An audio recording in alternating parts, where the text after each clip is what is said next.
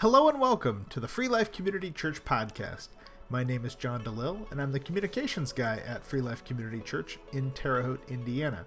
Each week, Senior Pastor Dan Willis brings a rich, detailed, and relevant message grounded in Scripture, which is recorded on Sunday mornings and made available for you right here. You can find more messages at freelifecc.com or in the Google Play and iTunes podcast app. Hey, if you've benefited from listening to these messages, we ask that you try to help us out. You can help us out in two different ways. First, you can give us a rating in the app store that you use.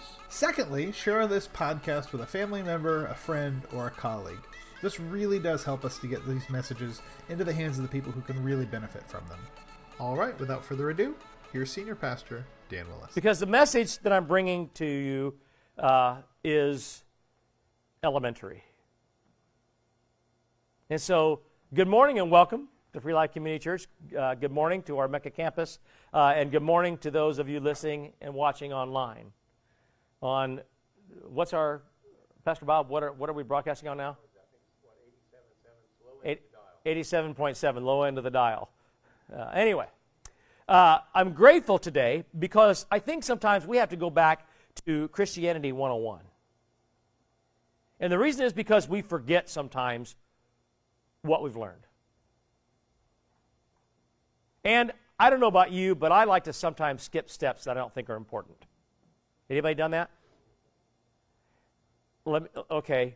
So none of you have ever gotten something for Christmas, or your grandkids, your children got something. You didn't look at the instructions and throw them away and start trying to put it together without looking at them. Yeah, nobody ever did that.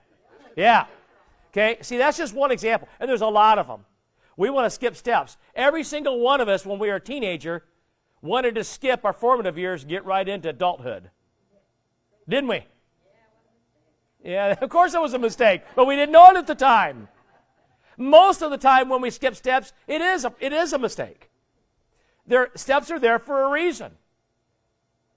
And why would our spirituality be any different? Why would God say, well, you can pick and choose what steps in the plan of salvation you want to take?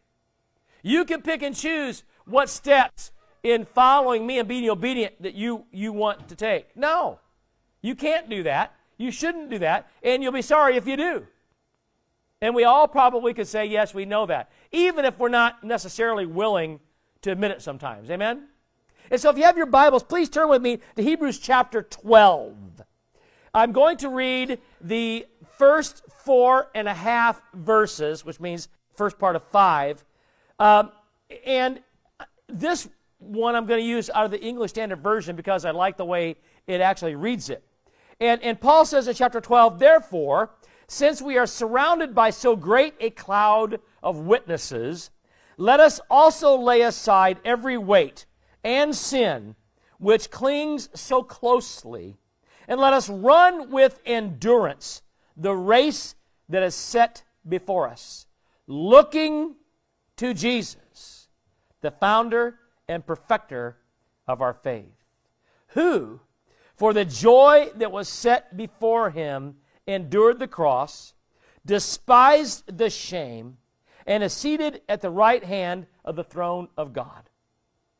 And consider him who endured from sinners such hostility against himself, so that you may not grow weary nor faint-hearted. In your struggle against sin, you have not yet resisted to the point of shedding your own blood. And, he says, have you forgotten the exhortation that addresses you as sons, or in the vernacular, as children? In other words, have you forgotten that you belong to God? I think sometimes we forget that we belong to God. And this is what the writer is trying to say to us. But remember, in the race here, in the realm of what we're doing in this thing we call life, notice that he says, take a pause and look to Christ.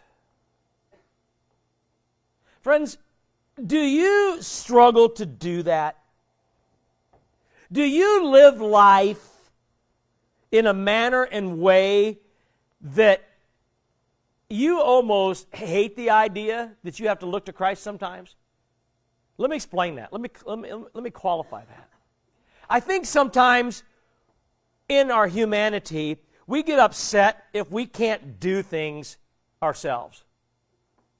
We get upset if we can't have the depth of understanding that others have, or if we don't have the strength or the knowledge or the power or the ability or whatever it is. And so we want to do things ourselves. I've watched it again and again and again, particularly when people get older and they can't do the things that they used to do and someone offers to help them. The first thing we do, no, I'll do it. I can do it. I get it. I understand. I know. And I know why they do it. But here's the thing. I think sometimes we do it spiritually. I think God is saying, here I am. I want to help you. And we're like, no. Now, I think it's good that you do things in your own right sometimes. I think it's good that you learn to not rely on everybody else to do things. Lord knows the world's full of people that do that. So we have to learn to stand on our own 2 feet, that's for sure. And there's certain things in life that God wants you to do. But the problem here is when it's a spiritual issue, or it's something that's outside of your control, or something you don't understand, when God says, here I am, I'm here, hoo-hoo, do you see me? And we're going, oh, no, I got this. But I'll call you, God, just as soon as I don't got it. Now, that's not very good English, but you know what I mean. As soon as I don't have this, now I'll call you. I'll call upon you. But until then, you just let me go. Now, listen, every single one of us has watched a child or grandchild try to ride a bicycle without training wheels. And you know, and I know, the first thing is you want to do when they call for your help. You want to jump in and grab the bike for them. And that's probably the worst thing you could do. Because you know they're going to crash and burn, skin knees, but I don't think anybody ever died from a skin knee. Not very many people have ever probably lost their lives from falling off of a bicycle, learning to ride it. It's part of life. You got to do it. And let's face it, there's certain things in this adult life we don't want to do. We're not interested in even trying it because it's too difficult. We might be embarrassed because we're not very good at it, or it doesn't interest us.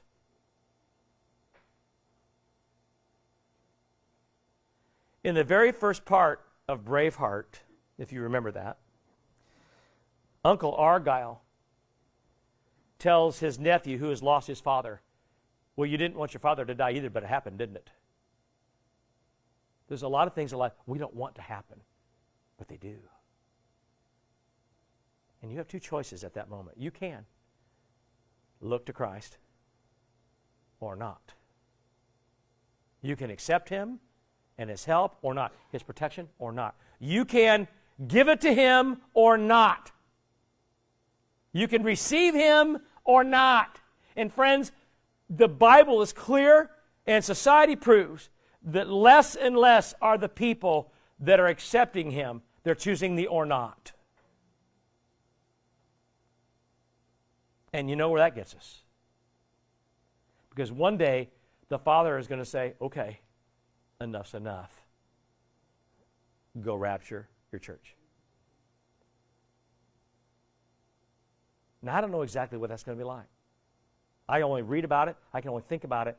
But I know it's going to happen.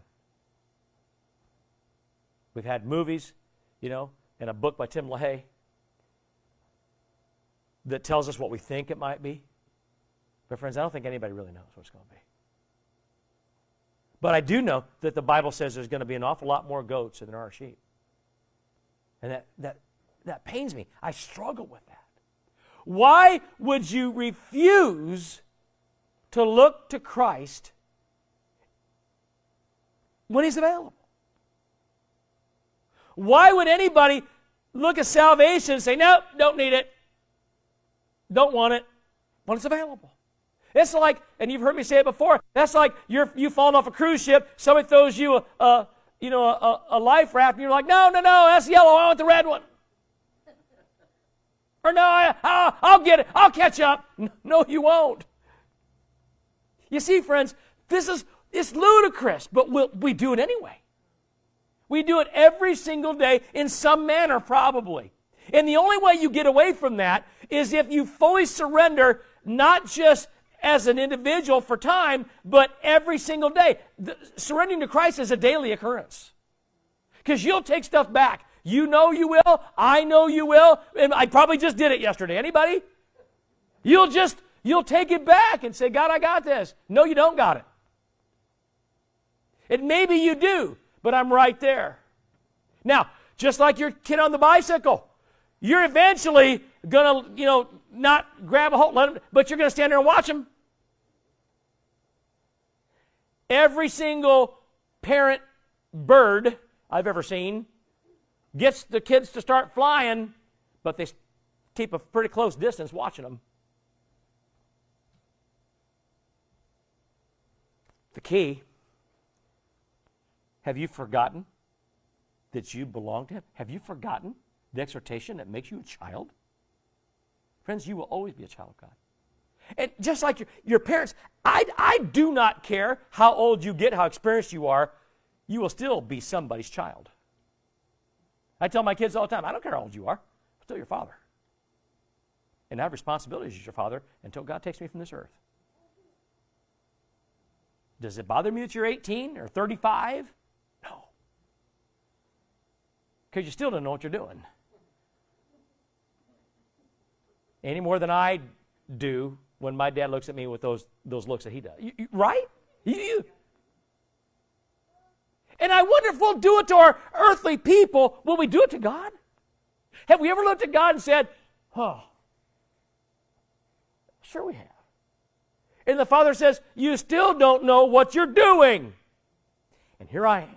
So take advantage of that. And here's the thing. Why does the writer have to tell us that we should be looking to Jesus? Now, you would think that that's something we automatically just know, and we don't need to be told that. It's simple. We've become full of ourselves. And let's be honest, nobody in here, you can say, you can point fingers outside, but we're not talking to anybody outside today, are we? We're talking inside today. We're talking to the church, because that's who he's writing to. Amen? Nobody in here likes to be told what to do. I can go right down the line, and I can tell you in some manner and way, every one of you, unless I don't know you, how at one time you didn't want to be told what to do. And I bet you could do the same to me. Why? Because we don't. And in every situation, when you begin as a newbie and you're completely lost, whether it's a job or it's a new position in something, or it's a new sport that you're learning, or whatever it is, you are at the mercy of those who are teaching you. Now, we're typically willing to submit to learn and not have opinions about what we're learning at first, but then gradually, confidence and what I call overconfidence and further false confidence begins to grow.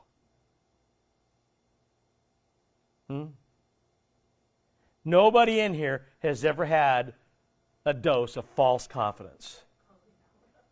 Huh? Yeah.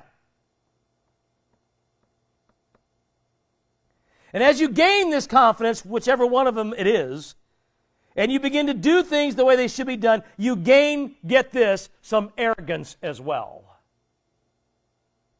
And sometimes there's a fine line between confidence and arrogance. Anybody? And so you begin to question why things are done a certain way, no matter if they've been done for, the beginning of time. Now, I know that there's room for improvement, and sometimes tradition needs to be changed. I get that. That's why, anybody who's worth anything constantly evaluates what's going on. But God has time-tried methods. And he wants the church to surrender and be obedient to him. I don't think we're trying to just reinvent the church sometimes. I think we're trying to reinvent Christianity. Well, no.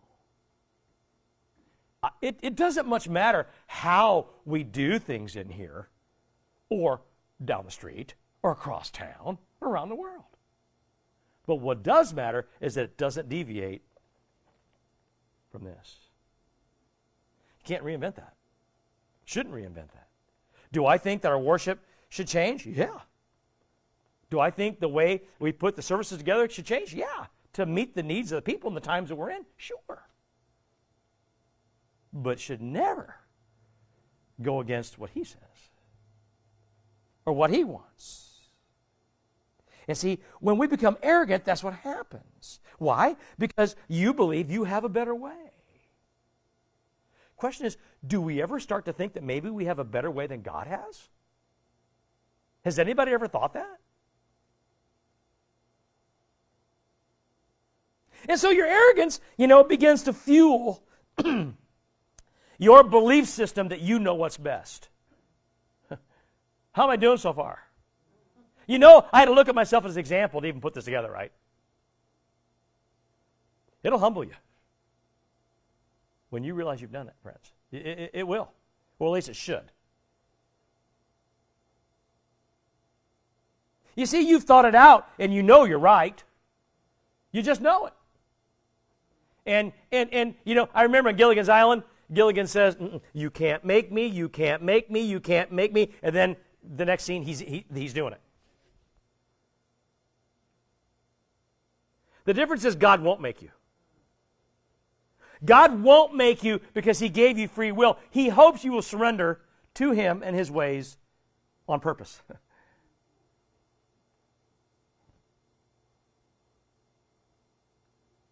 And so when you have thought this out and you know you're right, oftentimes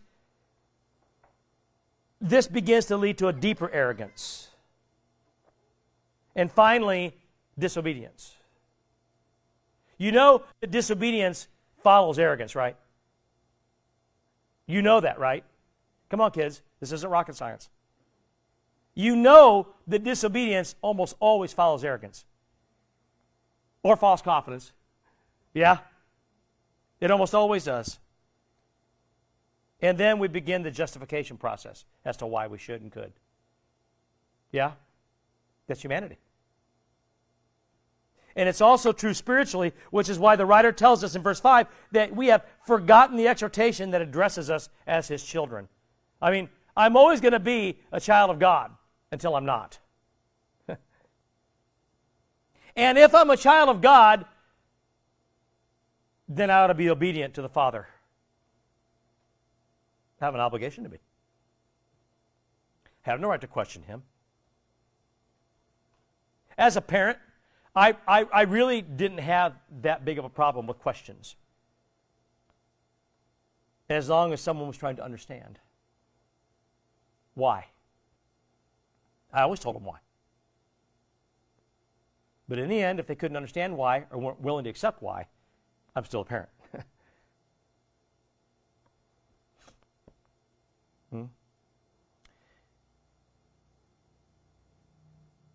Why is it, though, that when it comes to our spirituality, we literally do question God when he's perfect? See, everybody in here, no matter the depth of your understanding, has to know that God is perfect in every regard. You have to know that. You must know that. God is perfect in every regard. So let us think on that for a minute. First, what is an exhortation? I mean, what exactly is God saying to us here? You see, exhortation is this communication that has an urgency to it. And we exhort all the time, The first time you see your toddler going towards something that's going to hurt them, hey, stay away from that. The second time when they get closer, hey, stay away from that. And then the exhortation gets a little stronger. Hey! then put your hand up. Stay away from that. There's an urgency to it. And you know, God's kind of done that with me sometimes. It's almost like I didn't hear the first time, even the second, and so on and so forth, you see. I did, but I've kind of tuned him out. Have anybody ever tuned God out before? You heard the voice, but you're not quite sure what it said.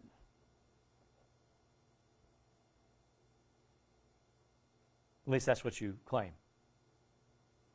So this is happening.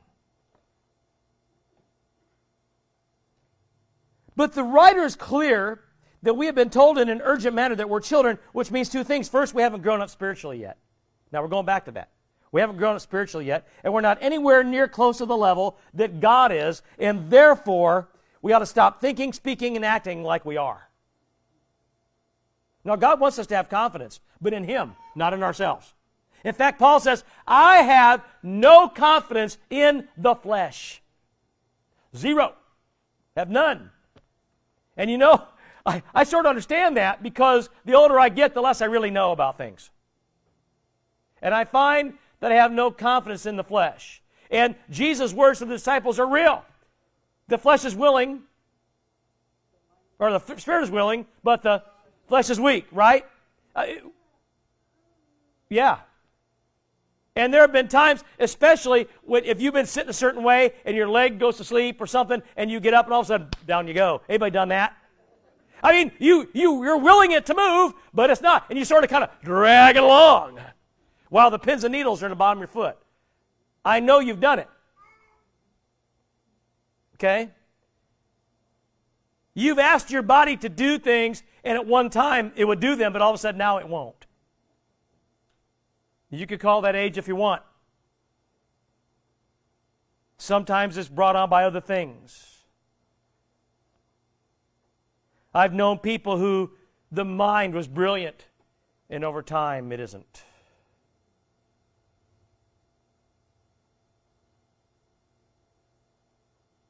But the fact of the matter is, regardless where you are in your spiritual awareness, the Bible's clear that we need to be continually striving to be more like God.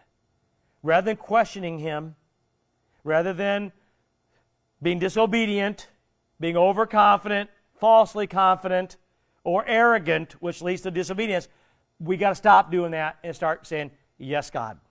Yes, God. Okay, God. Show me how, God. Yeah? Isn't that really what we should be doing?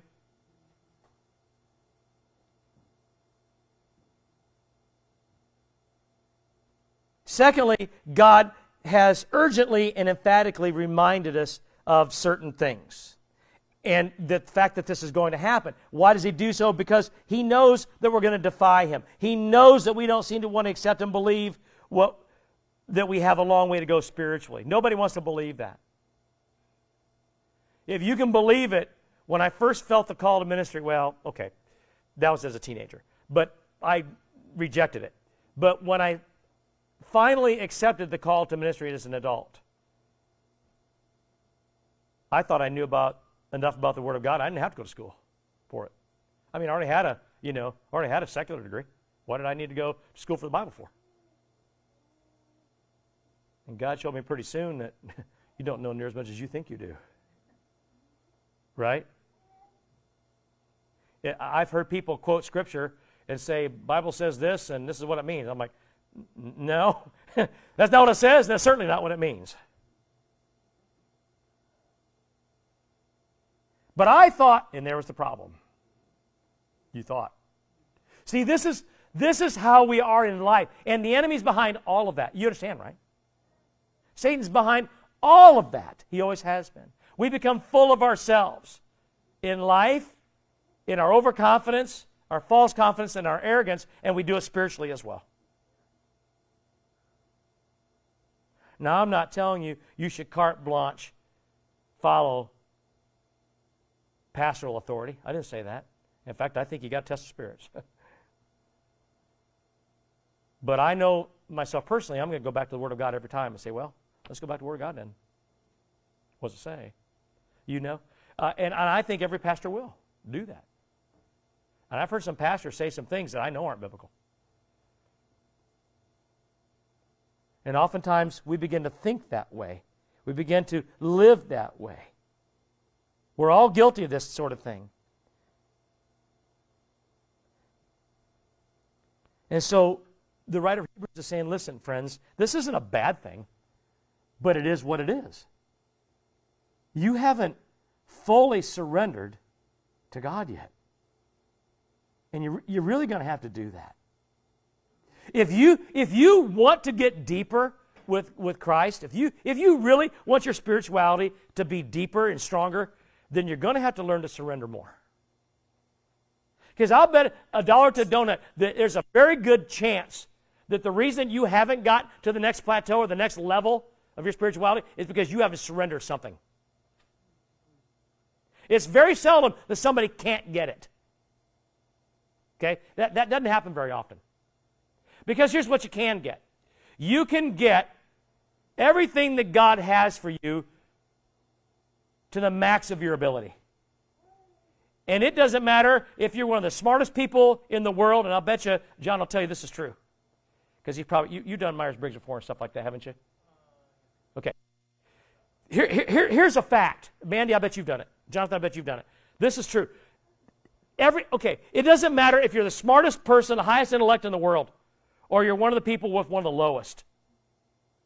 Probably nobody matches or maxes out their full potential in their mind. Yes or no? You just don't. That means everybody in here probably has more potential here, and here.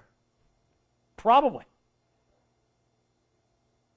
And until you reach Christian perfection, yeah. There's room, isn't there? And that's tough because most of the time we think we've surrendered. We think we have. We think we've given God, laid it all out there. We think we have. But who do you think is more accurate in the truth of what is? Us or God?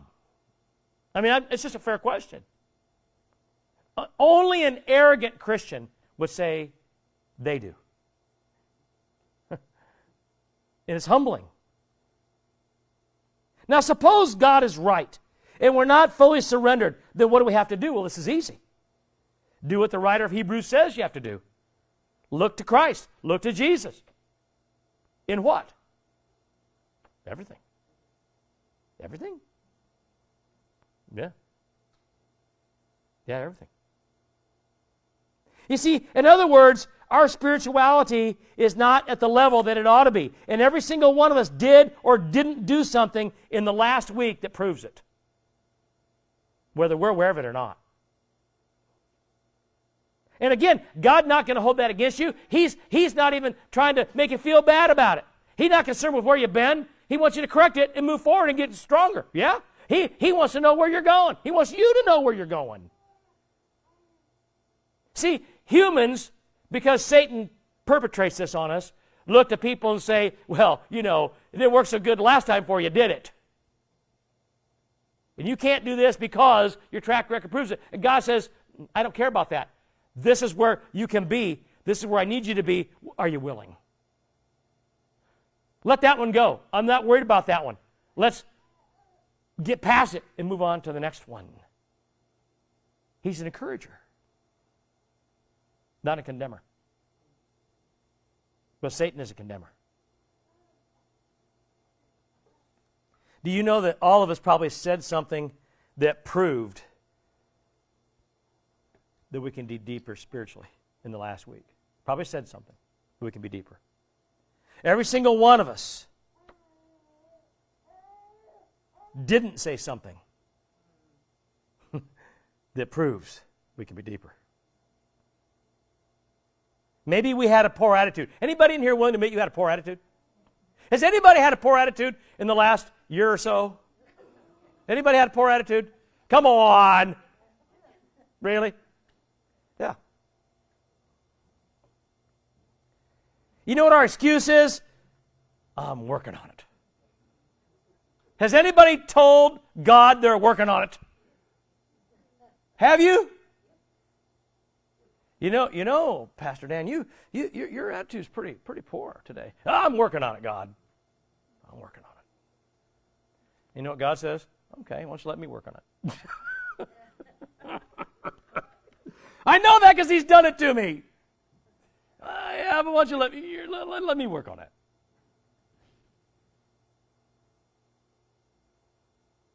Now, I suppose God is right, and we aren't looking to Jesus in the manner that we should. Okay, maybe we're still not that convinced. Or maybe we are. But the question is, what's everything? God has the answers. Are you ready? He wants us to look to Jesus in everything. In everything. Acts 17:28, for in him we live, move, and have our being. You see, most Christians only turn to Christ when there's trouble. Have you noticed that? Most Christians only turn to Christ when there's... Now notice I said Christians here. When there's trouble. And for whatever reason, we want to do things ourselves and only look to Jesus when things are out of our control. When we realize we're either losing control or we've lost it. Now we'll come around. Or maybe we don't have the resources. Or we've exhausted them. And another thing we seem to do is not look to Christ when things are going well. Have you noticed that? We're not looking there when things are well. It's important to see it because, it's natural for us to stay within ourselves when trouble strikes, when we don't look to Christ when things are good. See, and I think that's inviting problems when you do it. When you don't continually praise God in the good times, it's almost like you're indifferent toward that. And then trouble's brewing, and you don't see it because you're too busy basking in what you perceive as good. Now, I've had that happen, and it almost feels like somebody yanked the magic carpet right up from underneath of you. And you're like, I never saw that one coming. And what does God say? I did. He's done that to me a time or two, and I didn't think it was funny.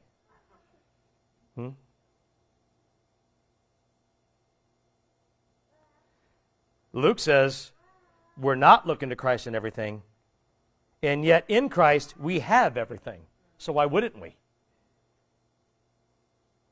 It would be good if we understand it, because in our own strength, you know what will happen? You will ultimately fail. Every time. So if we have our being in him, according to the Scripture, then it means everything. And again, we have to look to Christ in everything, in good times as well as the bad, in joy as in sorrow, in triumph as well as in trial.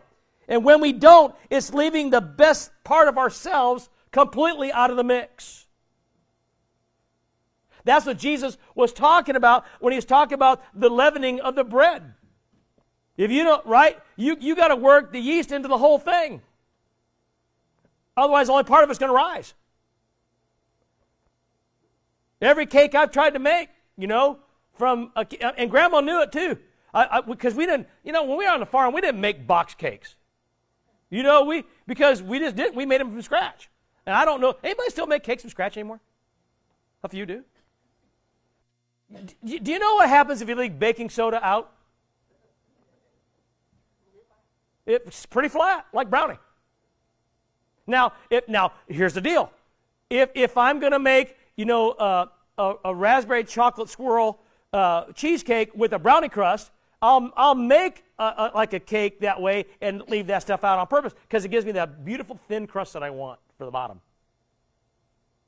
But you wouldn't do it if you're making a cake now, would you? You got to mix it through the whole thing. I think we live life not doing that. We're not mixed to the point that we should. God wants to be mixed in all of what you are and do. And the Bible is clear, friends, about this stuff, because when you leave something out, then you're not complete. And I think, why would we do that? God is saying, why would you do that? Can you imagine waking up one morning and deciding not to have your eyes? Oh, I don't think I need them anymore. Be a pretty tough day. Think about the folks that don't have them. Huh? Or you decide you don't need your ears. And some people are glad not to have their ears. You know? Because they don't want to hear what people are telling them. But that's a temporary thing. How about an arm or a leg? Well, that would be nuts. You wouldn't say it. You wouldn't do it. You wouldn't dream of it. In fact, everybody hopes that never happens to any of us. Right? So leaving Christ out for the Christian, I mean, really? And it's not like he's not available to us all the time. It'd be one thing if he wasn't, but he is. So who's this on? Is it on us or on him? I mean, the Bible is clear again that Christ is, get this, always available. He is always available. Hebrews 4:16, approach God's throne of grace with confidence so that we may have receive mercy and find grace to help us in our time of need. And the only reason we wouldn't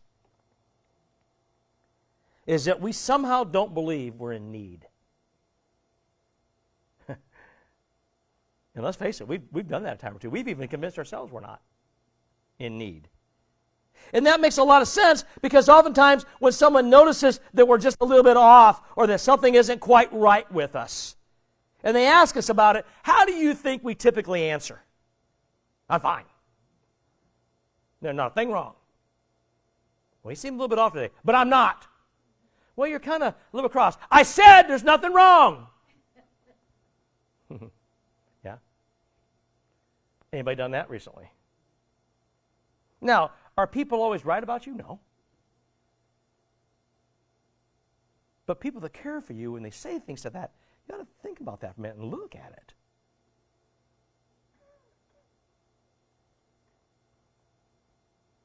We almost always want to deny that anything is wrong. We cover it up, we hide it. And sometimes we haven't even admitted to ourselves that there's something wrong. Or we'll blame it on something that we think we can fix in a hurry. I'm tired. Or what's the new one, the Snickers thing? I'm hangry. Yeah? It's true. I get a little bit testy when I'm hungry. Anybody in here get testy? Especially when the pastor goes too long in the morning. Shelley admits it. See? But friends, here's the deal. We should pursue Christ and look to him in everything since he's always available. You can't make the claim that it's always available in anything else in life. Only him.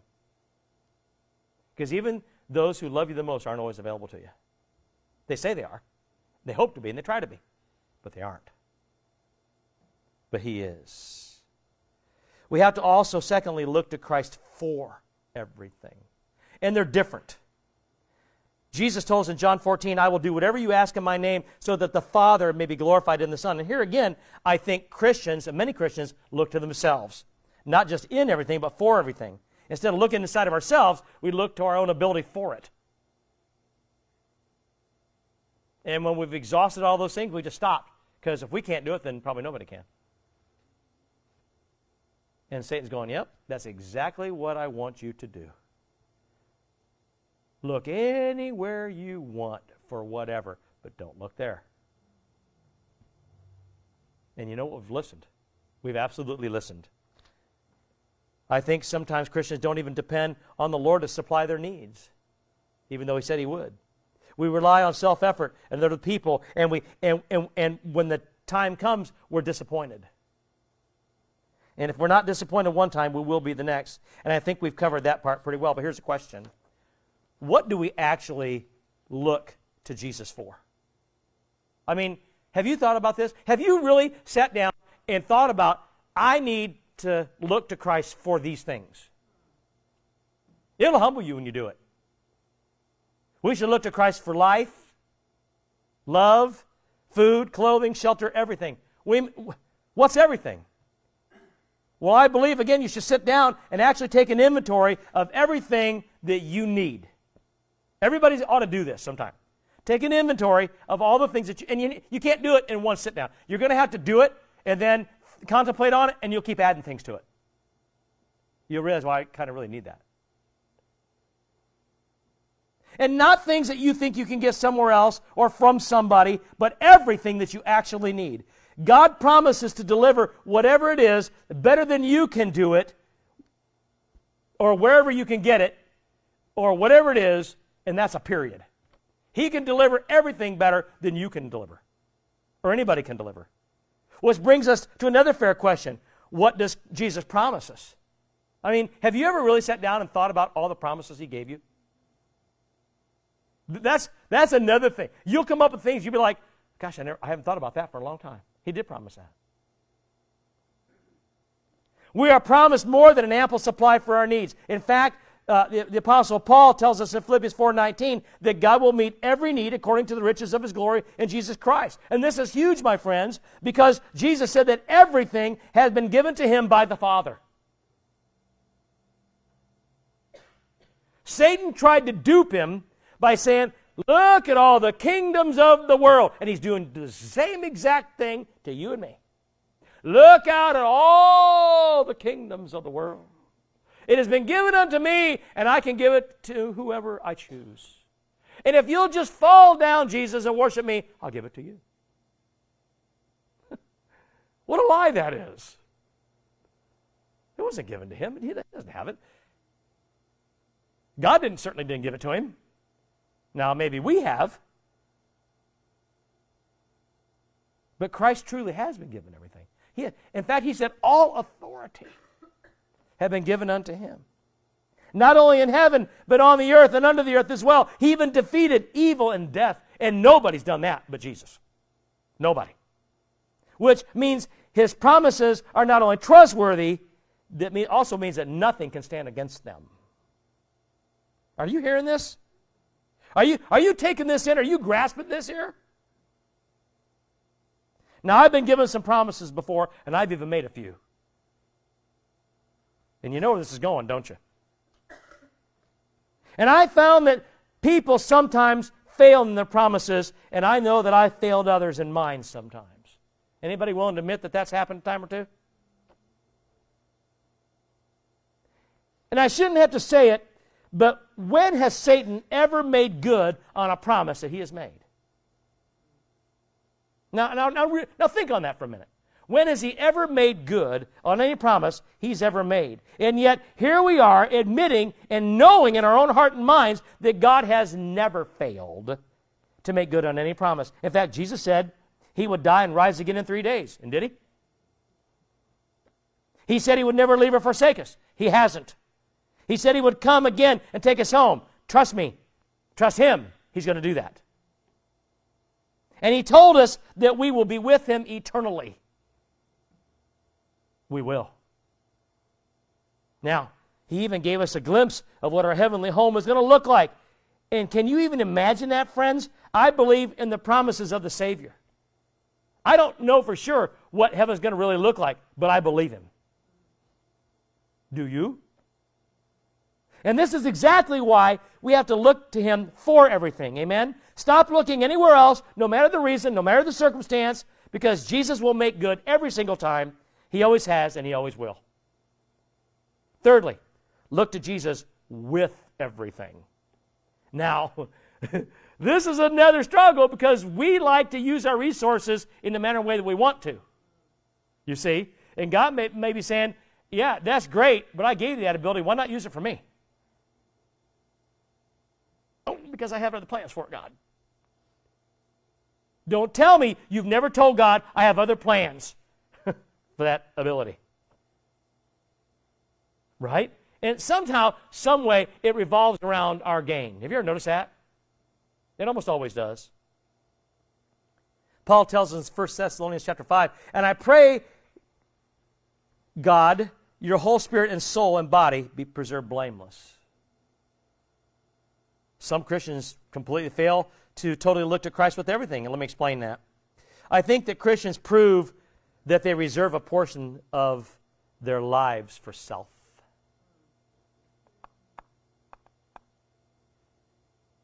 That kind of hurts. Because you know what hurts the most? You recognize and realize that it's probably true. And you've tried so hard not to do that. I think we get at this place in our spirituality where we've surrendered and we've gotten to this area and this portion, and then all of a sudden, somehow, somewhere, we're like, man,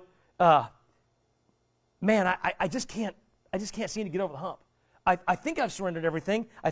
But I'm just not gaining for some reason. And it's like, you feel like a pinball sometimes. You see the bigger picture. You know where the flippers are. You know where the holes that give you the big score, but you just can't seem to hit them. And it keeps coming down. And you're just like, oh, nobody plays pinball anymore, do they? But you know what I'm talking about. You know how you feel.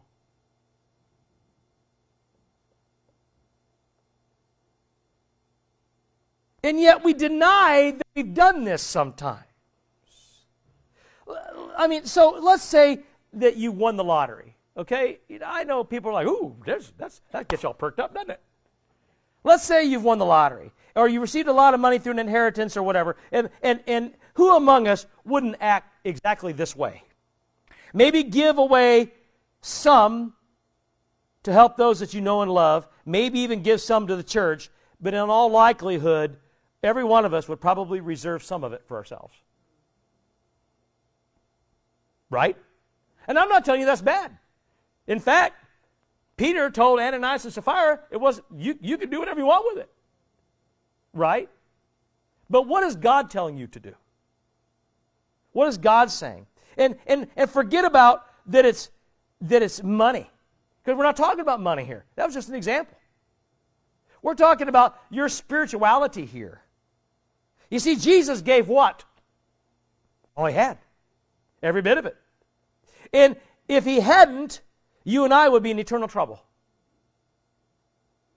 More than that, Christ praised and commended those who have given all that they have had as well.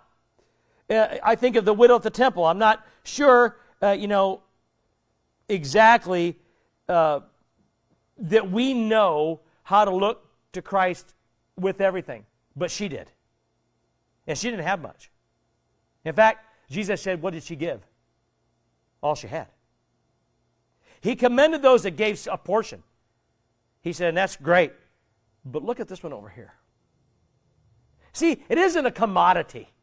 It isn't that you sell all your stuff and give it away. For some people, that's exactly what they should do. That's what Jesus told the rich young ruler. That stuff is going to keep you from following me completely and surrendering. So go get rid of it and then follow me. But all of us don't need to do that. But something is holding you back from a total surrender. Something is keeping you from looking to Christ with everything. I mean, we're so used to deciding who or what gets how much of just about everything we have that it's daunting. Because you don't know where to take and where to give, and it gives new meaning, robbing Peter and paying Paul. You know? We've all done it, particularly with our time. Come on now. You think Satan's not behind that, friends? He's behind it. Do any of us really give all our time to God? Who in here in the last month has given all your time to God for even one day? Don't misunderstand what I'm saying. I'm not saying that you quit your job, you stop dealing with your family, and you just say, here I am, God. I'm not saying that. But what you have to do is surrender your time to God. And if you do that, your work, your family, even yourself will get the time that God thinks all of them ought to have, and it will be perfect. Stop fighting God with your time. Don't make those decisions. Let Him make them. Because we want to control it, and we're not doing so well with it. If we're to be victorious, we have to look to Christ with everything. That includes time, talent, and treasure. We have to be totally dedicated to Him. Again, who's the one who knows exactly what things and what people need our attention, when and how much? How could we know? We can only guess at it. And you know what I found out? The squeaky wheel gets the attention. Sometimes it shouldn't. Right? Sometimes it shouldn't.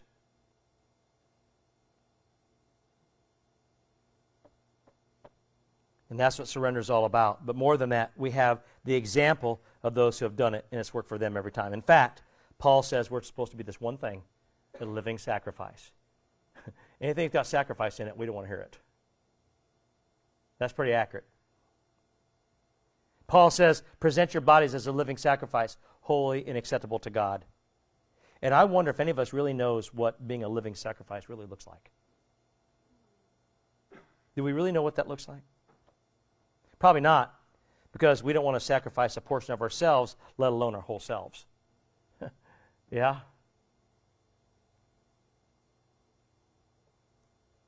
But what if doing so would help us gain everything? Because that's what he's saying. And this is exactly what the Bible's talking about. Jesus was clear. Those who give up their lives to him will gain everything, but those who try to hold on just a portion of it will end up losing everything. Do we know what that means? Have we put that into practice? One more thing. How are we going to be preserved blameless, as Paul prays that we will, if we've only given a portion of ourselves? I'm not sure how that's going to work out, but it doesn't look promising to me. If we've only pursued Christ part of the way, if we've only gotten partially saved, and I think people have done that, of course it means you're not saved at all. But here's this phrase again, I'm working on it. Anybody done that? You see, that's not even possible.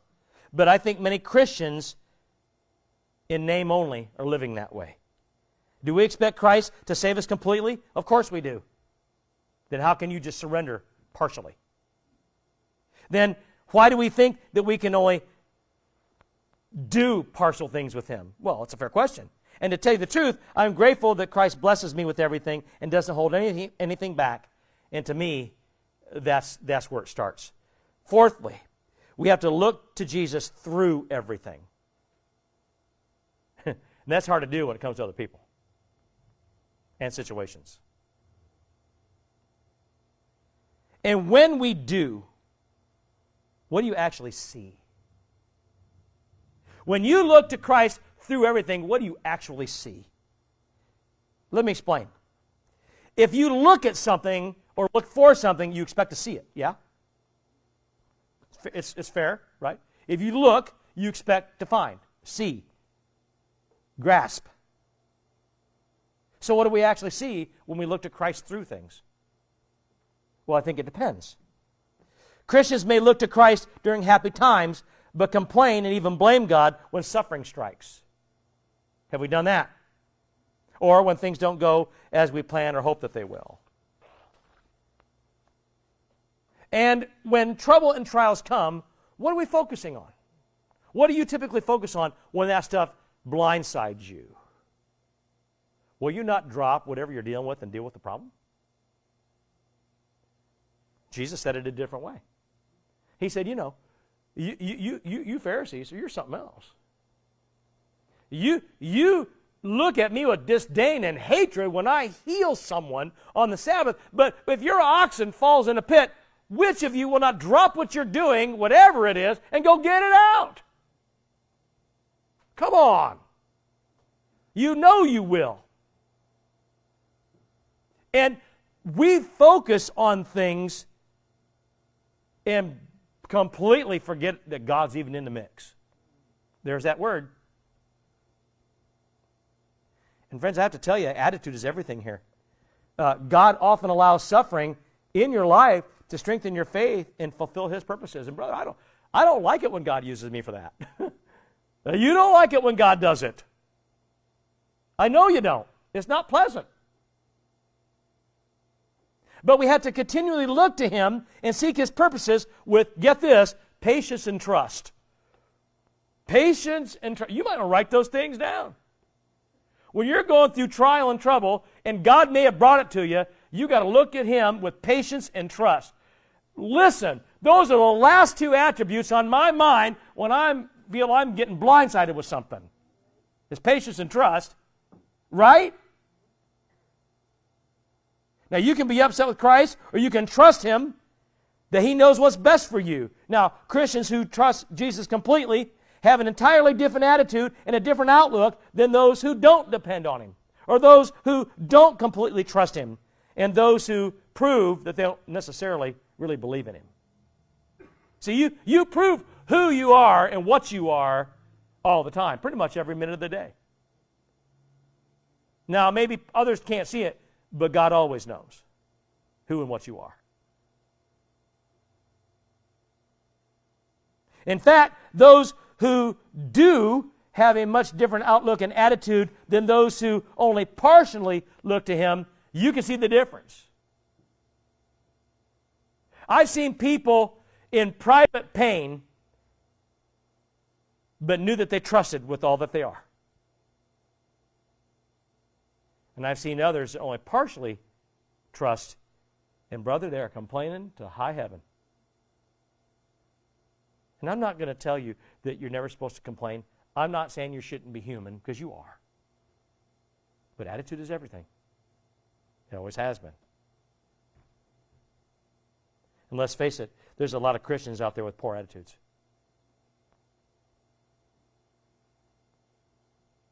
It just might be self today. It might be. Probably has been. There's an awful lot of Christians with poor outlooks. And there's a lot of Christians out there who are really poor examples of what a Christian is. Which one are you? Which one do you want to be? Now tell me that the people that have poor attitudes, poor outlooks, and poor examples have looked to Christ through everything. I'll bet they haven't. I don't know for sure, but I'm reasonably sure. You know what? You can't. No one can. But the proof is there. And that's pretty hard to miss and deny. And this is why we have to praise Him in the good and praise Him in the bad. And as our worship team comes, friends, in the movie Facing the Giants, Coach Taylor tells his football players that they're going to praise God when they win and when they lose. And if you haven't seen it, I recommend it. And they did. And they started to win. And then they lost a big one. And they praised Him anyway. In the locker room, Coach Taylor says, hey, everybody take a knee. Nobody could ask you to do any more than you did. You lost the ball game. We said we're going to praise Him when we lose, and that's exactly what we're going to do. Now in the movie, because it's a movie, that following week, the team that beat them got disqualified because they used ineligible players. And so Coach Taylor and his team got to play and then won the Georgia State Championship. It's not true. It's a movie. But there's an awful lot of truth to what he said. We're going to praise Him when we win, and we're going to praise Him when we lose. And friends, when you're traveling through deep valley experiences, Peter advised us, but rejoice to the extent that you partake of Christ's sufferings, and when His glory is revealed, you may also be glad with exceeding joy. Why does Peter say this? Because he knew that no matter what happens on earth, even if you lose your physical life, and let me tell you something, I put this sermon together 6 months ago, and it just happens to fall on the Sunday after my mother's death. That's God saying, hello, I'm talking to you. Okay? Even if you lose your physical life, if you belong to Christ, if you surrendered everything to Him, if you look to Him in, for, with, and through everything, if you do that, then you obviously belong to Him. And you will receive every single thing He's ever promised, and so much more that He hasn't. In other words, when the glory of God is revealed, which is Jesus Christ, you will be found in Him. Jesus said we are joint heirs with Him for eternity. And there's not a better deal in the universe. Amen? Now, I don't know how often you look to Christ. I don't know if it's a constant thing or if it depends on the situation or the day for you. I don't know if you look to Him in times of trouble. I don't know if your attitude is good or bad. I don't know if you try to take care of things yourself first, but the truth is, we will do so much better if we will just look to Christ all the time. To look toward Him before we look at anything else. And it honestly probably gives us this aha moment when we realize, friends, that we've caused ourselves much more trouble and less joy because we haven't begun with Him every single day. Now, maybe today is the day where this changes. You see, you shouldn't have to go through this near-death experience or this near-ruination experience or this whatever to keep having to go back to that to be reminded. It should be a daily surrender no matter what. And then maybe you won't have those trials as much as you have had because God won't need your attention because He's already got it. I don't know that, but it's possible. And I keep going back that every day with Jesus is the day better than the day before. And that's where we have to start. And if we're to move forward as a church, if we're really going to move forward as a church, friends, then we all as individuals are going to have to look to Jesus first in everything all the time. Thanks for listening to the Free Life Community Church podcast. For more great biblically sound teaching, visit freelifecc.com.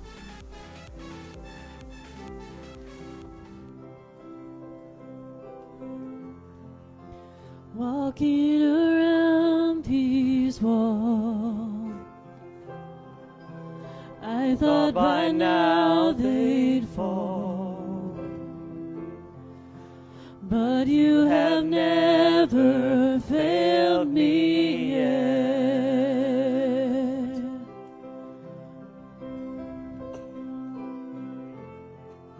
Waiting for change to come, knowing the battle's won, for you have never failed me yet.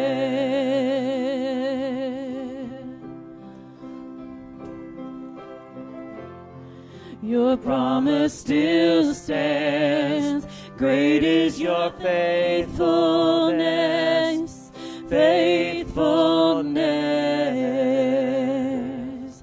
I'm still in your hands. This is my confidence. You've never failed me yet.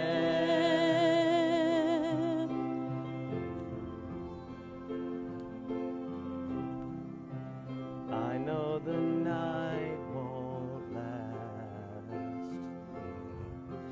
I know the night won't last. Your word will come to pass. My heart will sing your praise again.